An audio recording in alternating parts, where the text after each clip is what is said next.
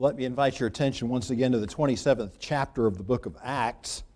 And I would like to read just a phrase from the final verse of the chapter, actually. Acts chapter 27, look at verse 44. So if we break this into three particular parts, I'm looking at the very end. And notice these words. And so it was that all were brought safely to land. In just a few moments, I'd like to bring you the message, Safely Home. Our gracious Heavenly Father, we thank you for your kindness to us in preserving us to this day. And once again, for the privilege of worship.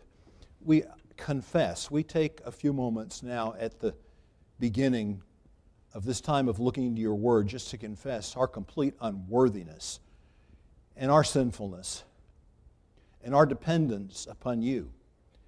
We know that we can neither speak nor hear apart from the ministry and work of your Holy Spirit. Oh, we possess the faculties to do those things. But what we're really interested in this morning is the heart to do those things. And so I pray, Lord, that you would come to me and to each one here with a fresh sense of your presence, with a fresh sense of urgency to come before you in humble dependence and confession, knowing that this is an hour of divine appointment. You haven't made any mistakes. You have directed in the songs that we have sung, in the scripture that we have read, and now the things that we will look at from this chapter.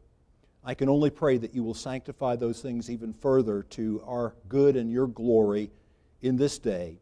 And I thank you now for the privilege of opening your word. In Jesus' wonderful name, amen. Well, we have before us in the 27th chapter of Acts, Luke's masterful account of the voyage and shipwreck of Paul. Lots of people have had lots of things to say about this chapter. This chapter is an example of storytelling that you'll find anywhere in the New Testament. It's something of a classic, really, as different commentators have pointed out, in its own right, which is why I wanted to read to you the entire story. Something interesting that we can also say about this chapter is that the details with which the chapter is given to us are completely accurate in all respects. Years and years ago, in the 1840s, actually it was, a man by the name of James Smith. James Smith was a Scottish theologian. He was so accomplished in the knowledge of the Scripture in his own right. But beyond that, James Smith was also a Mediterranean yachtsman. So he knew the Bible, but on the other hand, he knew the Mediterranean, and he knew what the conditions were. He wrote what has kind of become the classic work if you want to study this chapter in detail. But one of the really interesting things that you will get from that if you read that is that every detail that we're given here is absolutely authentic, right down to the names of the places, the cities, the depth of the water in the various places, the island, which we read in chapter 28, verse 1, which was Melita, where they eventually ran the ship aground. Anything you want to read in this chapter, right down to the number of days and the calculated speeds that it would take you to get from one place to another. I mean, when you study this, it's just another one of those things that just incredibly impresses you about the accuracy of God's Word and how God has preserved it for us. There's also something else about this chapter, and that is there's no other passage, and it's one of the reasons it's kind of regarded as a classic in its own right. There is no other passage that we have in all of classical literature that provides us with as much insight as this particular chapter does into the workings of an ancient ship. So all of these things I've said to say this, on the surface and on the level at which we would normally tend to read this, the details of it, they're all incredibly interesting in their own right. But it's also been pointed out by any number of people who have read the Bible and studied the Bible over the years, and this is kind of where I'm headed in the message this morning, that there is as is often the truth, there is a story behind the story. And what I mean by that is when you think in a figurative sense, I think we can use that word safely and nobody will become alarmed. But when you think of the sense of it, the story behind the story, and think of the fact that years, I mean thousands of years, people have recognized, not just in the Bible but elsewhere, people have recognized that life is something of a picture. Voyage across a stormy sea is something of a picture of what life is like, the journey of the soul. You know, it would be wonderful to be able to stand here this morning and tell you that every day was calm waters and fair seas. I mean, every day when you got up, everything would just be balmy and nice, and you would never run into any problems or difficulties. Everybody here this morning, whether you're a believer or not a believer, knows that isn't true.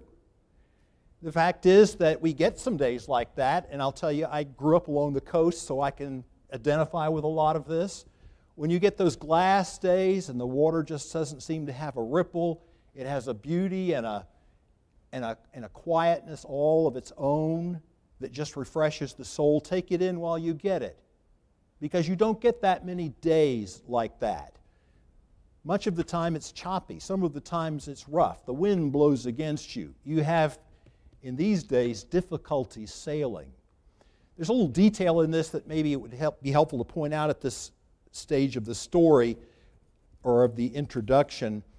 You get down to a place in this chapter where Paul feels compelled to intervene and to speak for the first time, at least that we have Luke tell us about in the story.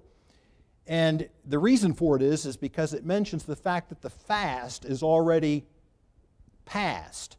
Now, what you have to understand about sailing on the Mediterranean, particularly in the ancient world when you didn't have seagoing vessels, you had them, but not like what we think about today. But you would get to a place late in October, somewhere around the third week of October, you would get to a place where it was considered unsafe to make a journey, particularly westward across the Mediterranean, because the prevailing winds are west. And so you're trying to fight those winds the entire time. And you have storms.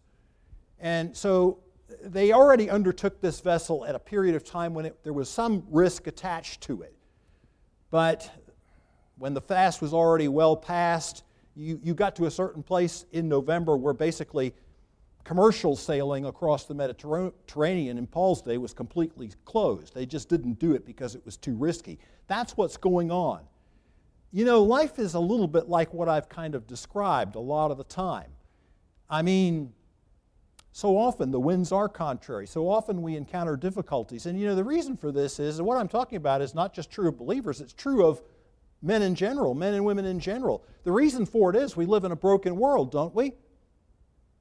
And that's why it's not the Garden of Eden every day. That's why conditions are not just always perfectly calm and pristine, because we live in a broken world. So what I'm describing here is true of people in general. But you don't read this story, but what you sense a difference between people in general, people who don't know the Lord, and people who do. And there were both kinds on board this ship. We have the detail in this story that there were 276 people. You might say to yourself, wow, that seems like an awfully large number.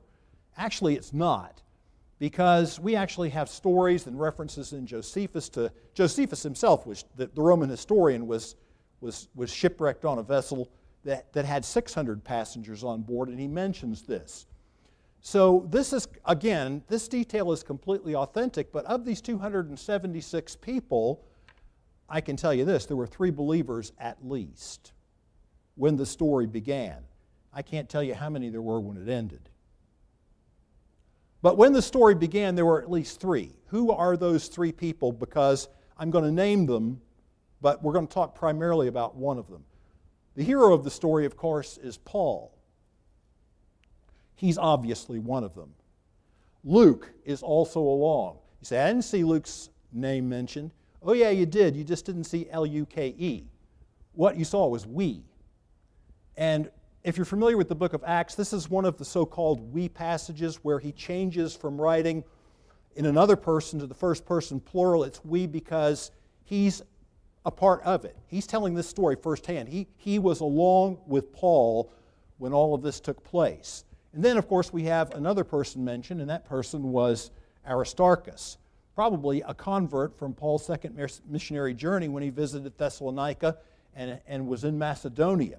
So there are at least 3 believers, and what I'm interested in is pointing out the fact to you that, there's a huge difference between someone like Paul. He kind of is the standout in the story, so we don't get much attention focused on the other 2.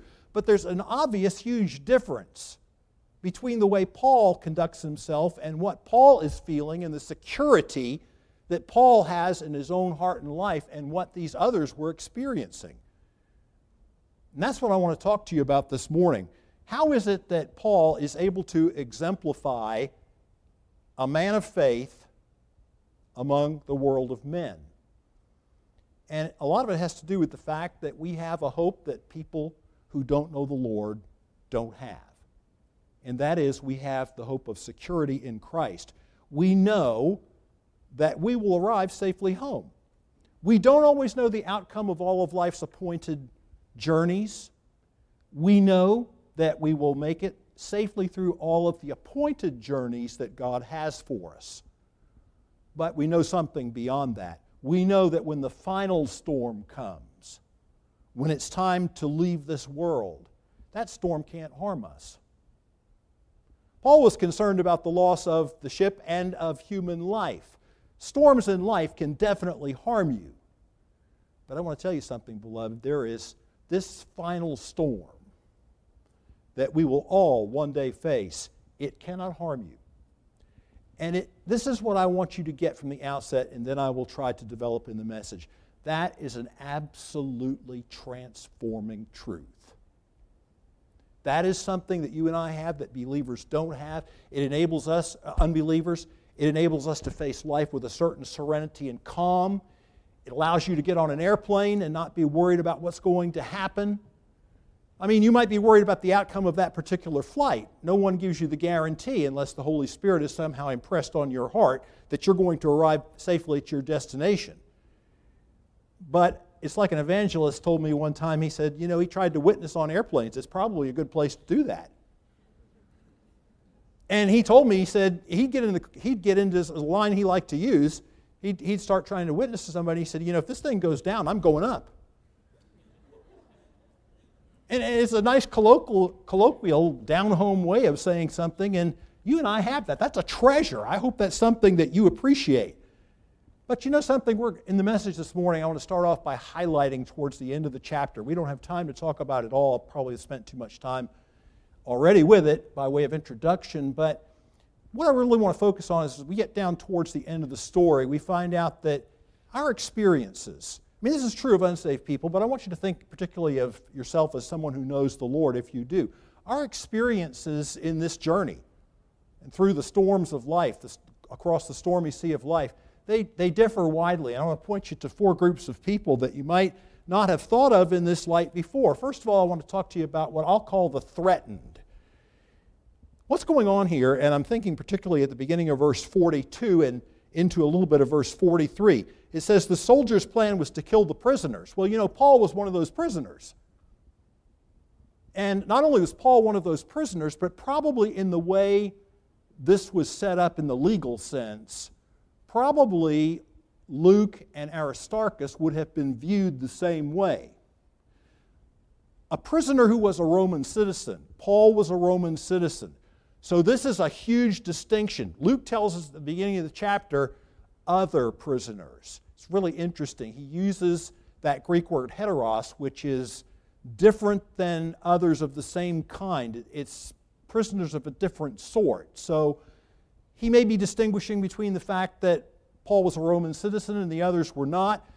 More likely he's commenting on the fact that these other people, probably many of them were vicious criminals. They may have been being transported to Rome to be cast to the wild beasts or to be executed in some other manner. We don't have those details. But Paul was a Roman citizen, and so he's one of these prisoners. And of course, we don't know how many others there are.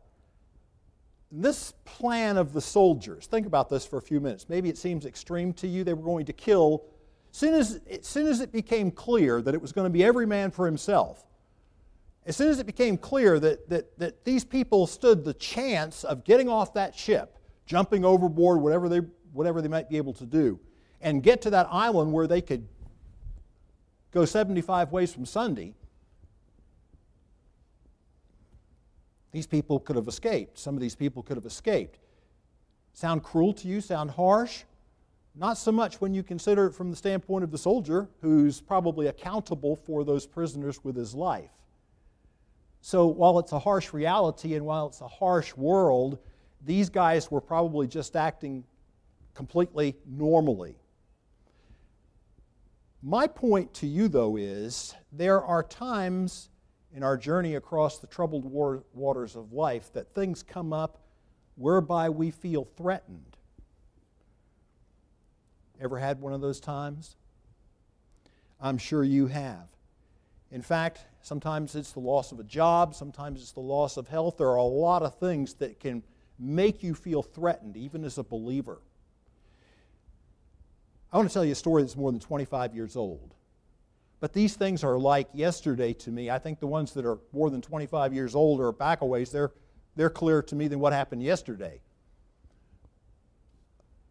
But it was a winter morning, and we lived on, the local term for it was we were hilltoppers.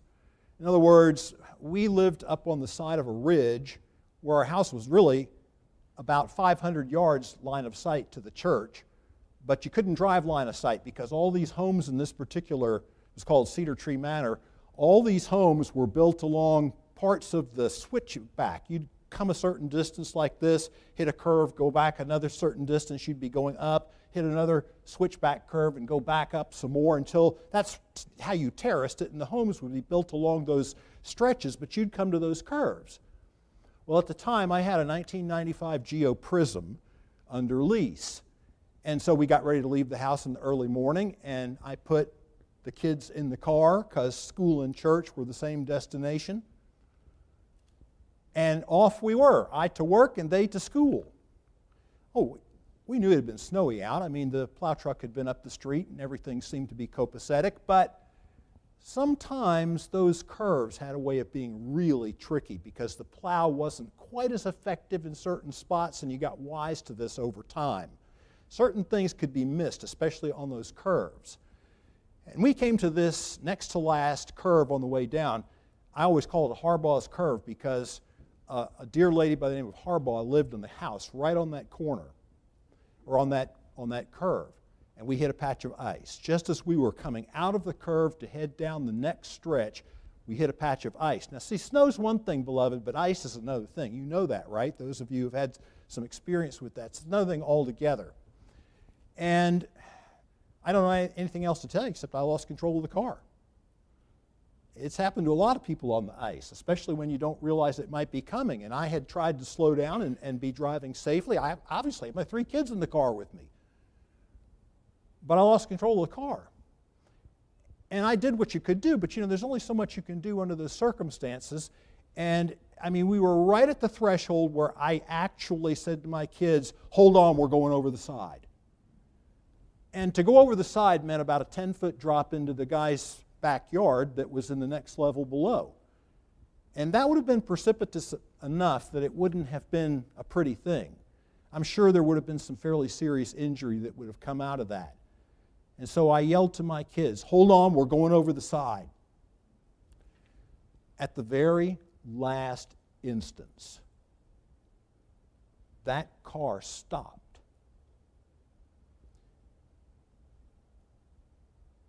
I was so amazed, I was so awestruck at what had happened, that as soon as I got my wits back about me, I got out of the car and looked. What had stopped that car? A little sapling about that big around.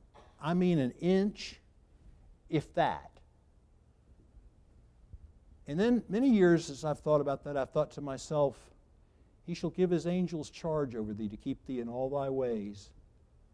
They shall bear thee up in their hands, lest thou dash thy foot against a stone. And how do I relate that to this? Well, God put Julius there. Think about that for a moment. God put Julius there. We don't have any indication that Julius was a Christian.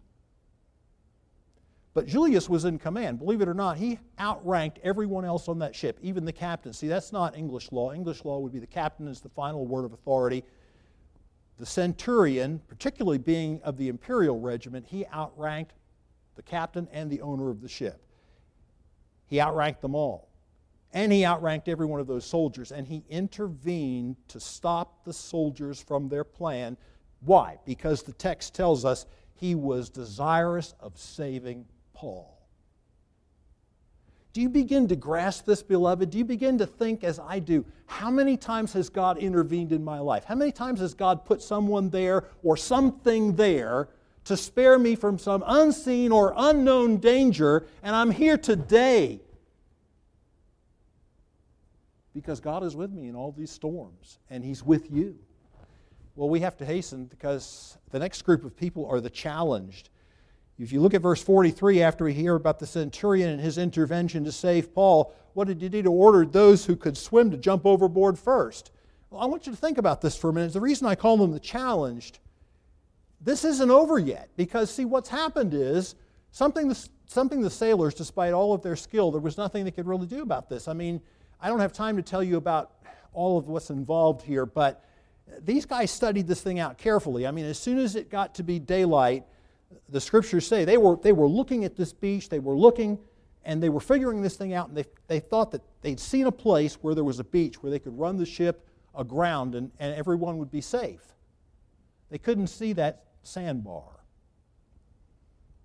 See, I grew up in Charleston, and there's an old story about an apprentice pilot who was piloting the ship into the harbor, and the guy who was the teacher behind him put his hand on his shoulder and he said, "You know where all the sandbars are?" And the apprentice looked at him and he said, "No, sir, but I know where they're not." Well, the soldiers didn't have that advantage. They didn't recognize this place. They didn't know where they were. They only knew the best they could possibly know. What they didn't know was that underneath that water was this sandbar. Now, our ESV translates it as a reef.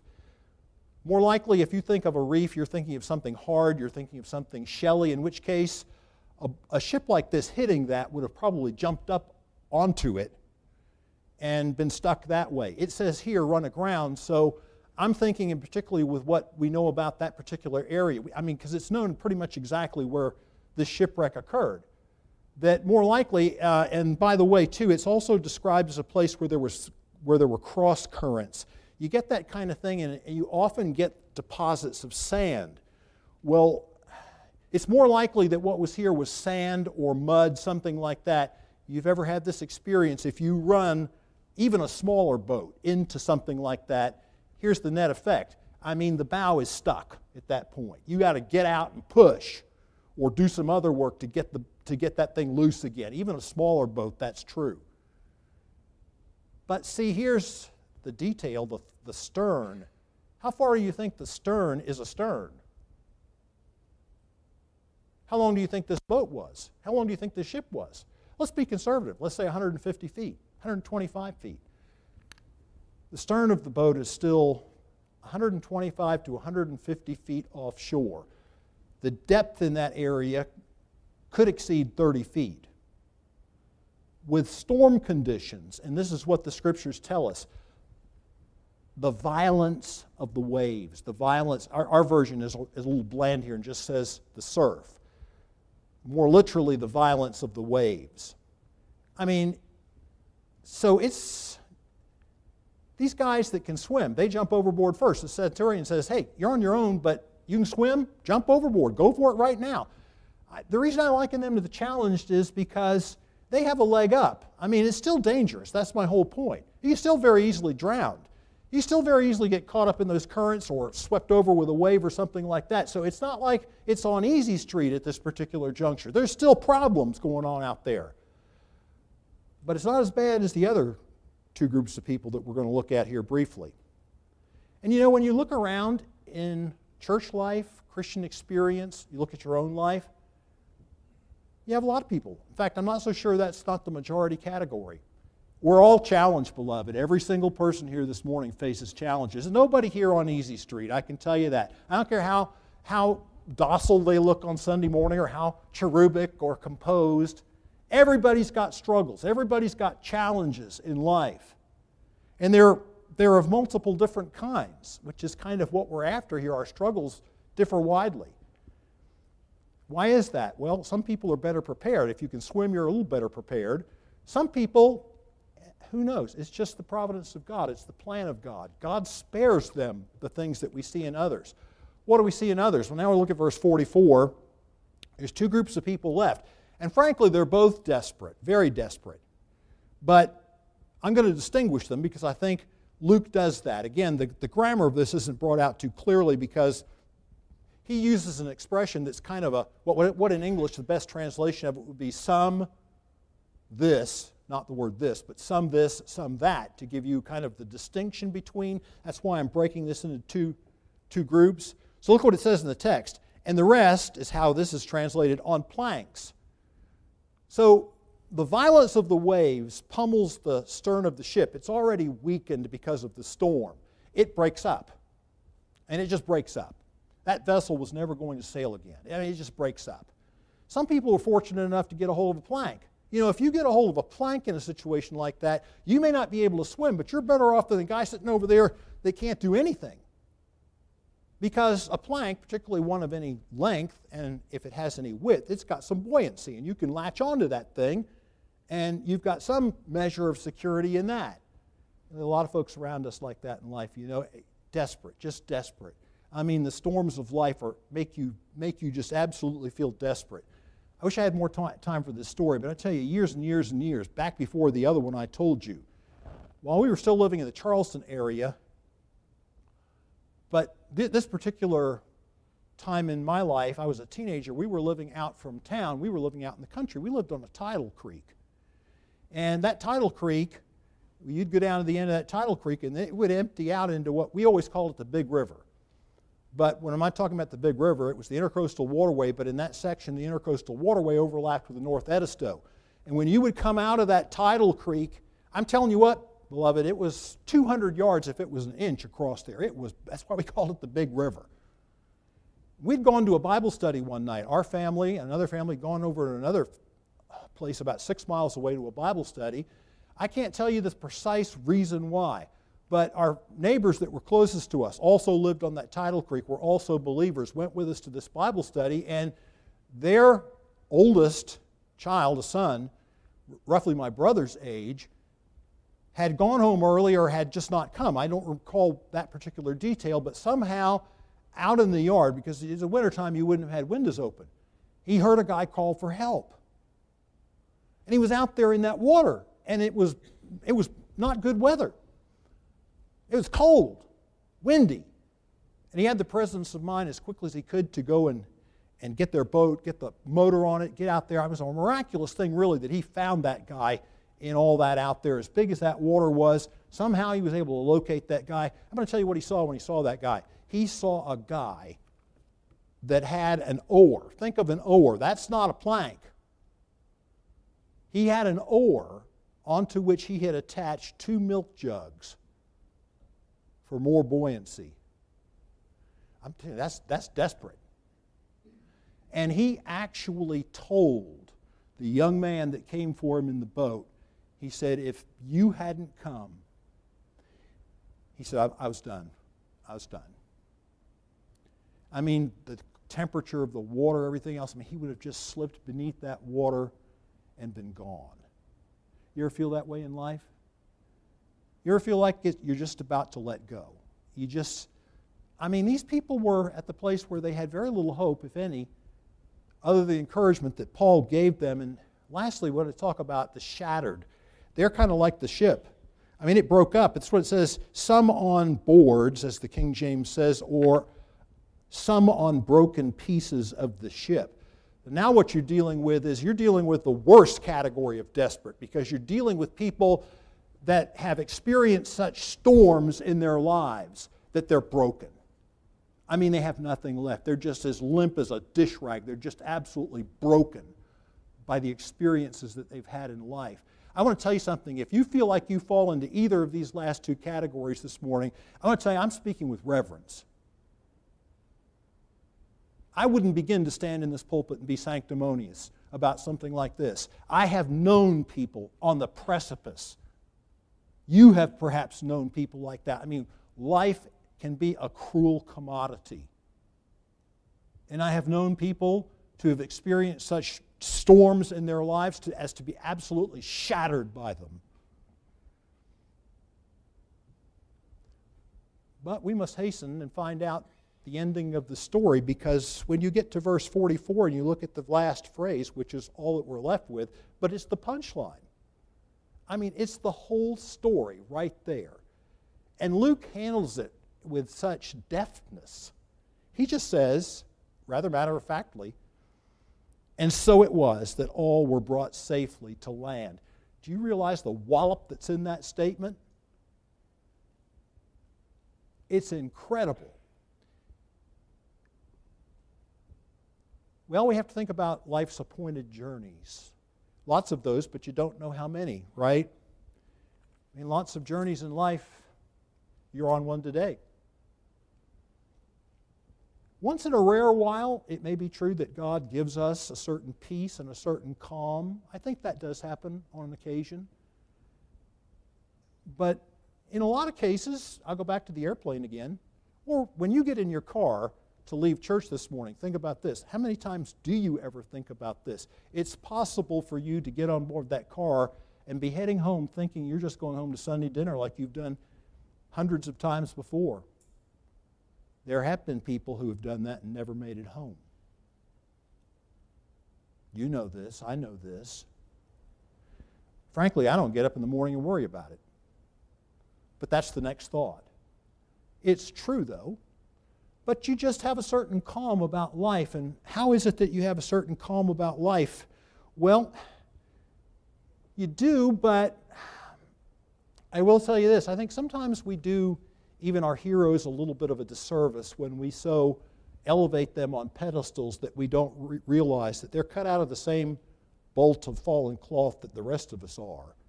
I want you to look at verse 20 just briefly. Why I say this. We don't have time to do much with it, but it says here, when neither sun nor stars appeared for many days and no small tempest lay on us, all hope of our being saved was at last abandoned. You might read that and not think there's much to it, but he's using the first person plural. It's only translated as a possessive here, our. All hope of our being saved. But when you look at it in the original, it's very clear, well, it's the we again. So is he speaking matter-of-factly and just kind of, or in an inclusive way, and just thinking of everybody on board in a general sense? Or is he thinking even about Paul? You think Paul was above despairing? You think? Because Paul's one of my heroes. In fact, Paul's my New Testament hero, and I don't think so. I don't think so. Well, what reinforces that? That might not be enough in and of itself, but what reinforces that is when you get to verse 24, because right at the moment that I would postulate that Paul himself despaired what the outcome of this particular journey was going to be, there stood by me, he said, this night the angel of God. I'm going to tell you something, beloved. God has His ways of encouraging His people when they need it the most. And God had already told the Apostle Paul before this. In fact, before he ever left Palestine, God had already told him back in chapter 23 and verse 11, but it's couched in the same language. The following night, this is when Paul's about to be torn in pieces by the Jews in the midst of that horrible riot in the Sanhedrin. It says, "Take courage, for as you have testified to the facts about me at Jerusalem, so you must testify also in Rome." What does he tell him in this verse that we're looking at in verse 24? The same thing, but with a little more detail. The angel of God appears. And what does he have? The message from God, do not be afraid. But it's in the present tense. It's what in grammar you would refer to as a present prohibitive. It means you're enjoining an action that's already underway. Stop doing something. And what the angel is telling Paul in very gentle terms is, Paul, get a hold of yourself. Stop fearing. Do you remember when I told you back in the Sanhedrin that you were going to Rome to testify of me there? I'm telling you this again because you need that word of encouragement from me again right now. Stop fearing, Paul. You must. It is necessary. It says literally. It is necessary for you to stand before Caesar. And I'll give you some icing on the cake. God has also granted you everyone else on this ship. That's what made him stand up as a man of faith in the world of men. What does he say? He says in verse 25, "So take heart, men, for I have faith in God that it will be exactly as I have been told." Now, what one of us here today, I ask you this, what one of us here today hasn't been right in that same spot where we wondered whether or not we had tied the knot in the end of the rope of life and wondered whether we could even hold on, and God came. I mean, these are God moments. I've had them. You've had them. I don't have time to talk more about them this morning. All I want to do is say, praise God, He knows when you need it, and He's always there. But there's another thing. And why did that take place? Well, it took place because His mission wasn't finished. That's the way it's going to be, beloved. You know, your mission, until it's done, you're immortal. You know that? Nothing's going to happen to you. I mean, you can get on, let me put it to you this way. Go ahead and get on the airplane. You don't necessarily know the outcome, but you do know if it gets rough, you aren't getting off. You do know that, right? How many times have you had that thought? I had it on this last trip to Idaho. I mean to tell you, when we were coming back, we flew from Boise to Dallas-Fort Worth. As soon as I heard Dallas-Fort Worth, I said, oh, brother. I mean, and now I read here just a week or so ago, they're going to build the 6th concourse. They got 5 of them now. The place is a zoo, absolute zoo. When I came back and told Pastor Cameron about this, I said, you know, it was great. We started going over the Rockies, and I'm looking down there, and you know, you're 30-some thousand feet in the air, and all of a sudden I look down, and now we're 20-some thousand feet in the air, or whatever it was. I mean, it's just like, whoop, the ground just came up. And you're looking at these beautiful mountains, they have snow on them, and all of a sudden it started getting bumpy with a big B. And it got bumpier. And those people in the aisle with the service cart, they'd gotten up there to first class. Those lucky guys. I mean, they got their food, they got their beverage, and then they came back where the plebeians were, you know, the rest of us, with those Mickey Mouse crackers and a juice or whatever you're going to get. But, you know, we were looking for that. We were hungry. And they came back down there, got about 6 rows, and they went and sat down. The captain came on and he said, ladies and gentlemen, I'm really sorry to have to interrupt the beverage service, but he said, it's too rough. And he called out and said, it's some kind of air currents over the Rockies. It was like it's, you know, I do this every day, no problem. You and I aren't used to that. So I'm just kind of looking there, you know, and looked at my brother, and he looked at me, and, well, if this thing goes down, I'm going up. It's like that, but I wasn't sure, to be honest with you. I'm not a pilot. I'm not on those things every day. It made me nervous. Nervous as a long-tailed cat in a room full of rocking chairs.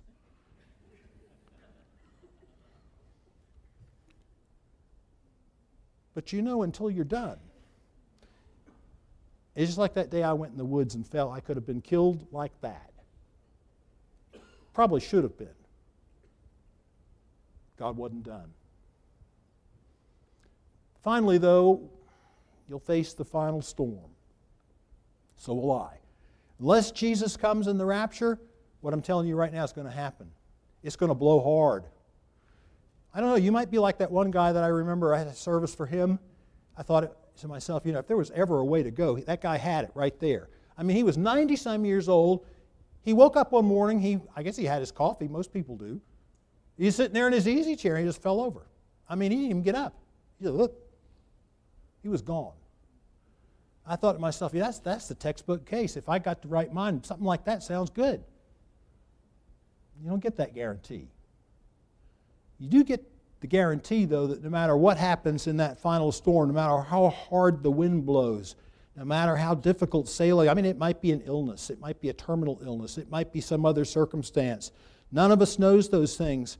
But in that final storm, you can still believe God. You can still have faith in God that it will be exactly as I have been told. And do you know something? Because Paul's journey wasn't done, he made it through this. Do you know he'd made it through other shipwrecks before? I mean, 5 years before, when he wrote 2 Corinthians, in 2 Corinthians 11, he said, "Thrice, 3 times I have been shipwrecked, a day and a night I have spent in the deep." Just think about that. That was what Paul gave some credibility when he stood up and said, "I don't think we better take this journey." But there was coming another time in Rome. Not this time. If we understand Paul's life correctly, Paul faced this particular situation in Rome, was exonerated, was released from prison, had a continuing ministry during which he wrote 1 Timothy, 2 Timothy, and Titus, but it caught up to him under Nero. He was rearrested, and when he writes 2 Timothy at this stage in his life, he says this, "I'm ready. I'm ready to be offered. The time of my departure has come." He knew it. He just knew it. That didn't mean he didn't have to face the executioner. He says, "I have fought a good fight. I have finished my course. I have kept the faith." See, one day at Rome, still same place, he would finish his course, but in that final storm, God promised him safe passage. Later in the chapter, he says this, "At my first defense, no man," this is sad, "no man came to stand by me, but all deserted me. May it not be charged against them." Now, there's a fellow with grace. That's a Stephen-like prayer right there. "But the Lord stood by me. He will you too. He will me too. So that through me the message might be fully proclaimed, that all the Gentiles might hear it. So I was rescued from the lion's mouth." That must be figurative language, because Paul, as a Roman citizen, would not be subjected to the Colosseum. He would have been executed with a Roman sword. "The Lord will rescue me from every evil deed and bring me safely into His heavenly kingdom. To Him be glory forever and ever." You believe that? Because if you're here this morning and you're in Christ, and you know that Jesus Christ is your personal Savior, and you know you've been born again and washed in the blood, the Lord will rescue you from every evil deed. Paul says it in other places. "For I am sure," he told the Romans, "that neither death, nor life, nor angels, nor rulers, nor things present, nor things to come, nor powers, nor height," I like that one on the airplane, "nor depth, nor any other created thing, anything else in all creation will be able to separate us from the love of God which is in Christ Jesus our Lord." Grab it. Hold on to it. Because just like Paul, you can believe in God. You can have faith in God that it will be exactly as you have been told. That's where assurance comes in. You might be here this morning, you might be struggling with it. Let me just finalize the message with this little brief story. You know, this is a story that F.B. Meyer used to tell, but it was a story about 2 Germans that decided they wanted to climb the Matterhorn. Now, the Matterhorn, that's an extraordinarily, one of the steepest peaks in the Alps, 15,000 feet. Well, these Germans decided they were going to climb at the, wouldn't you know, the steepest place and the slipperiest. So they hired 3 guides. I think I would have hired a helicopter. They hired 3 guides, and they decided here's how they would do it. They had the lead guide go first, then one of the Germans, then another guide, then the other German, and at the end, another one of the guides. Well, they got up this thing a little bit, and sure enough, the guy at the end, one of the guides, he slipped. I mean, the other people were able to hold him because they had niched out into that ice footholds. But after just a few moments of all of that stress and strain, the next one gave way, the next one gave way, the next one gave way. The top guy, first in line, held them all. Held them all until they could regain a foothold and regain security. How did he do that? He had nailed a spike, as hikers on the ice, climbers on the ice will do. He had nailed a spike into that ice. And he grabbed hold of that thing and held. You have that same thing. You have God's promises. See, assurance doesn't have anything to do with how well you're doing today or the circumstances of life. Assurance has to do with the stake, which is Christ and His Word. That's what you have to get a hold of. That's what will make you different and me different. And if you're here this morning and you don't know the Lord as your personal Savior, well, I think of the words of a song.